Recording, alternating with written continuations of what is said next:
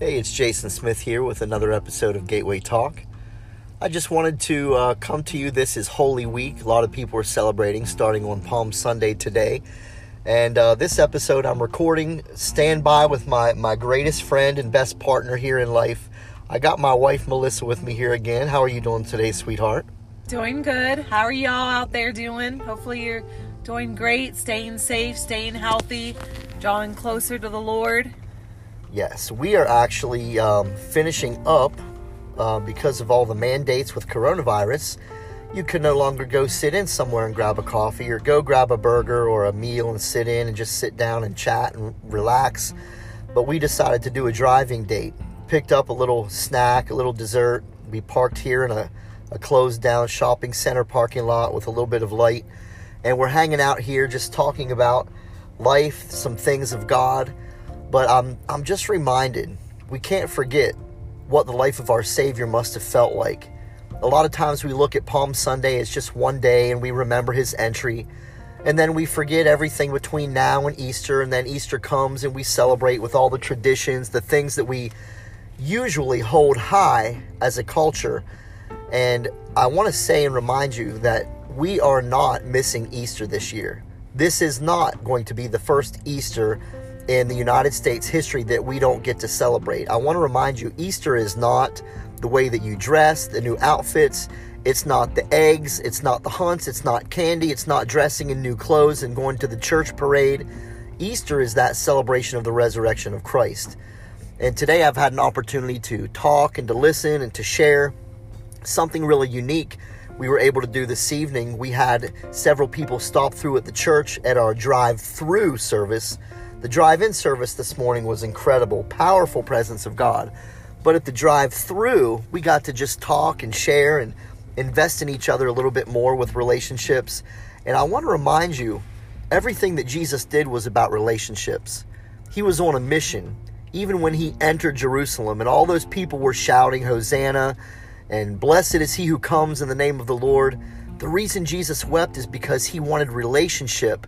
And he knew so many of those people were only cheering and shouting his name because of peer pressure. And today I want to challenge us. Relationship matters, doesn't it? It sure does matter. It really does. Relationships are an important part of building families, building churches, building communities. You cannot do any of that outreach, whether it's outreach to the community at your school, at your church, at your job place. You cannot do any of that without first building relationships, because then people won't trust you. Yeah, it's true. The relationships are so important. And I've found, I'm no great veteran here. I've only been a lead pastor of a church for about a year and a half. But I think our greatest growth, if we look back and consider, is the moment we decided that there were two main relationships that mattered. Is when you and I decided that our relationship with God would have to be first. And then when we sold out to the fact that people and those he gives us influence with, that we would invest in people and invest in our relationships. And it's not easy because people go through things and you got to be willing to listen. And I don't know how many of you have experienced that person that says, how are you doing? And the moment it comes out of their mouth, their eyes are looking somewhere else because they want to hurry. Or you're talking and they're nodding their head and they're trying to nod their head real fast in the hopes that you'll stop talking. Relationships are about shutting off every motive and actually listening to people. And I believe even on Palm Sunday, that relationship that Jesus was pursuing, I think he wept because he knew that there would be some that would never give him the moment to be that simple, peaceful, humble Jesus entering into their life. Because so many cheered Hosanna that day because the crowd did, but 5 days later they were calling for his murder and crucifixion. And I wonder how many Christians praise the Lord because everyone in the church is, or how many of us, when an epidemic hits, that we finally start to pray and get serious because everyone else is. I think it's time for us to have a personal praise. And there's a difference, a peer pressure and a personal. And I think that's one of the reasons Jesus wept, because there were so many that did not have a personal praise that day. Mm-hmm. How do you think we can relate that into our relationships in the church or the body of Christ? Well, we can just start getting more real and more serious.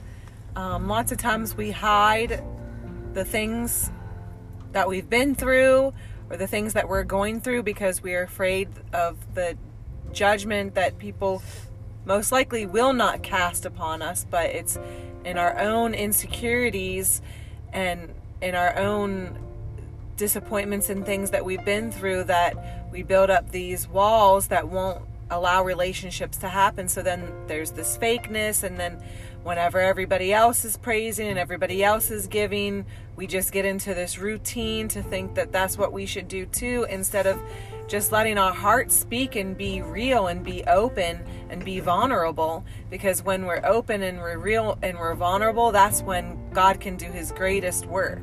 Yes, and I've definitely seen that. You can't go wrong just revealing and exposing yourself to the Lord, because that's when he can show up. And even if what we expose to him is ugly, and even if what we expose to him is weak, that's when he can begin to mend and show up in strength and power. And I'm just so encouraged today because I see so many people, especially the church, the Christians right now, they're all over social media talking about their struggles, talking about their weaknesses. And I believe that this is a setup for the church and for the bride of Christ to begin to examine who we really are. Because God wants to wake us up to have an encounter with that same Jesus that wept over the city, that praised because of peer pressure. I think for long years, Jesus has been weeping over his church, thinking, when will they have a personal praise? When will they really praise me because they know me? And I feel like we're being set up to really know our true Lord and Savior. And it takes crisis sometimes to bring that moment of revival. And we've talked about it even in our church. You can't be in a spirit of revival and expect no crisis. Just like in the ER or an operating room, there is ultimate crisis. Most of the time, it's on the border of death before true revival shows up. When they go in and they're trying to do all the compressions and bringing someone back. Well, we say, oh God, show up and bring us revival.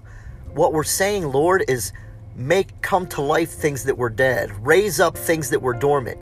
Change things that were forgotten about and bring them to light. And I feel like this is the moment that that's really happening. So I want to encourage you, and I know that my wife does too. We want to encourage you today to continue to dig in, expose yourself to God.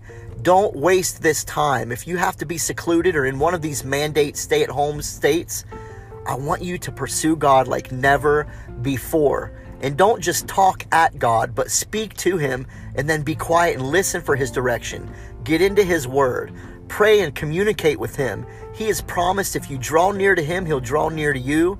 So you're in a moment right now in a season that you can have all of God that you want. So I want to encourage you as we depart today. Remember, loving God and loving people, it's more than just a saying. It's the way to live. Pursue God, pursue relationships, and you can't go wrong. That's right. I want to say goodbye for now. Join us next time on another great episode of Gateway Talk.